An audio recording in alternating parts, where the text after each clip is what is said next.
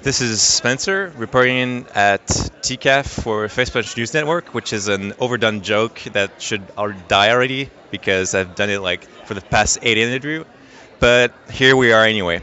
So I'm with Peter Wartman, who's the creator of the stories Over the Wall and Stonebreaker.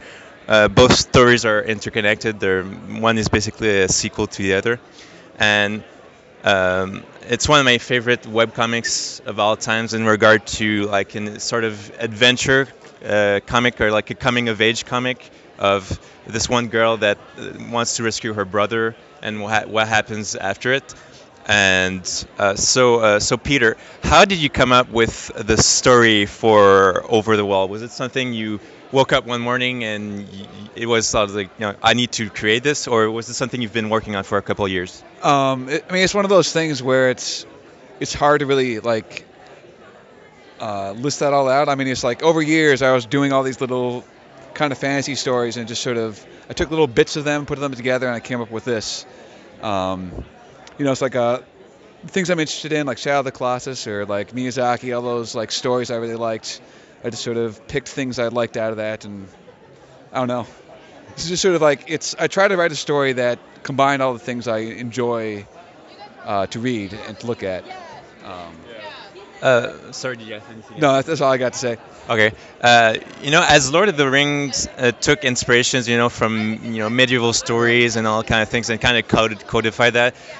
Your stories are a little bit more, from what I can tell, take more inspirations of like sort of Greek stories, maybe. But I might be mistaken. Like what's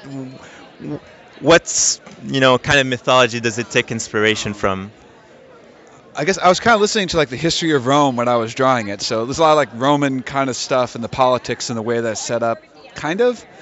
But I'm also like really interested in sort of the like science of like how the mind works and that kind of thing. So there's some kind of almost like a sci-fi element to it, like alternate or virtual reality and stuff that I've kind of put in this fantasy setting, but it has some of that same questions, which is kind of it's a little weird, but.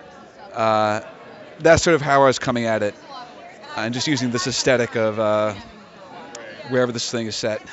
So, did you plan the whole story in advance, or was it more like you came up with Over the Wall and then Stonebreaker, or how much in advance did you plan the whole story, and how much detail? So Over the Wall was just going to be this standalone thing. So like this very short, simple story that I knew the ending of, just because I wanted to have something finished. But once I was done with it, I liked the characters and the world enough that I wanted to keep going. So I do have the rest of the story planned out. I have it all written out beforehand. But yeah, I wasn't intending to make this a long thing when I started Over the Wall. It was just going to be this short little story. And then things got out of hand, I guess. So. How did you come up with the creatures? The sort of would you call them like golems? I'd say sort of some of them. Do those take inspiration from anything specific, or is that like because those seem to come from like sort of the a bit Jewish mythology of like the golems and stuff like that. So why those creatures? No, golems are exactly right. I mean, it wasn't. Not super in-depth research, but that was in my mind. And again, there's sort of this AI thing too, right? Like I'm going back to the sci-fi because that's sort of where I was coming from, where they're like, what makes something human, or what makes is it just our memories, or is it something more than that? And that's sort of where I was going at with these, which is sort of the golem mythology. It's also kind of the AI mythology, so that's pretty much where it is. Yeah, absolutely. Why are the names in your story, the names of the characters, so important in regards to that your name can literally be stolen and you might not be able to remember who you are? Like, why did you go with the sort of that twist in in the story? That's a good question. I see that popping up. Like honestly, I think I was like reading Hellboy, and that was coming up a lot in that comic, and I just kind of grabbed that. But that comes up a lot, in myth too, where names are important. It's sort of like, it's almost like a shorthand for like the person, for personality. Like it's Um, it encapsulates like all the memories that you have, all the things that make you you, right? So it has that kind of power. I don't know. So it seemed like it fit with sort of the themes I was going for, right? So, What would you say is the hardest part of making a web comic, and what advice would you give to someone who's just starting out? oh, keeping the schedule for sure. I mean, that's also kind of what makes it useful is to have that thing always pushing you to, get stuff out. Like honestly, actually, the worst part is like when you're starting out and you don't have an audience. It's that sort of like you're kind of yelling into the void. Um, I don't know what advice I really have for that. It's just persist, I guess.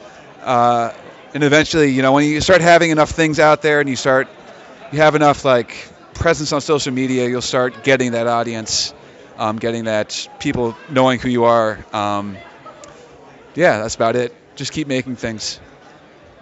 All right, a bonus question.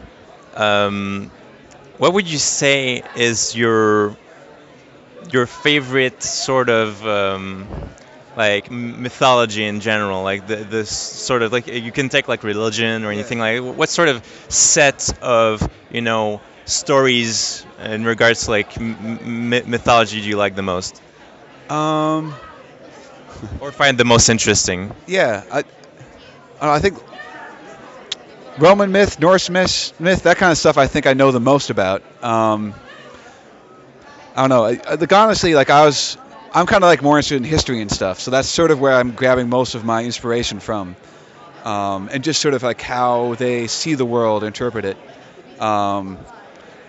This is somewhat a vague answer, but that's where I'm coming from. So That's fine. That was you got to answer your questions. Now you got to answer the questions. it's just, like I have like so much of my stories are about like this myth and stuff, but it's almost like not my main interest. Weirdly, like I'm like very interested in like okay, like the history of Rome and all that stuff, and sort of like what actually occurred and sort of how we misinterpret it. Like yeah, the way history kind of becomes myth, I guess. Yeah, because the main character kind of goes into that city Right. that's like from their ancestor city, and you kind of discover that all their old stories are sort of accurate. They sort of made up. Yeah, they have a interpreted history to kind of like smooth over the bad parts, right? Or sort of misinterpreted things. Yeah, and that's what's interesting to me is like how do our stories change as time continues, and we reinterpret the past. Yeah. Would you say that normally a storyteller would take a real story or something that really happened and then sort of take inspiration for that to draw a fantasy comic, but it seemed like you went the other way around and like you had the fantasy setting, Yeah. but then you took inspiration from real stories and all that to apply them to that fantasy setting. Yeah, I mean, I like making things. Yeah, yeah. I think that sounds right. I like trying to find like, I think like reality is very complex and sort of messy, and I like trying to take like what seems like a simple story and finding what's the actual like the messy core of that. Like what are the complicated things that actually happened? That's what interests me. So. Thank you very much, Peter Wartman. This was Spencer at TCAF reporting in for that same old joke I keep repeating in hopes that it's going to make someone laugh. This is probably going to be the last interview I do, but you never know. But don't expect much. I'll see you guys later.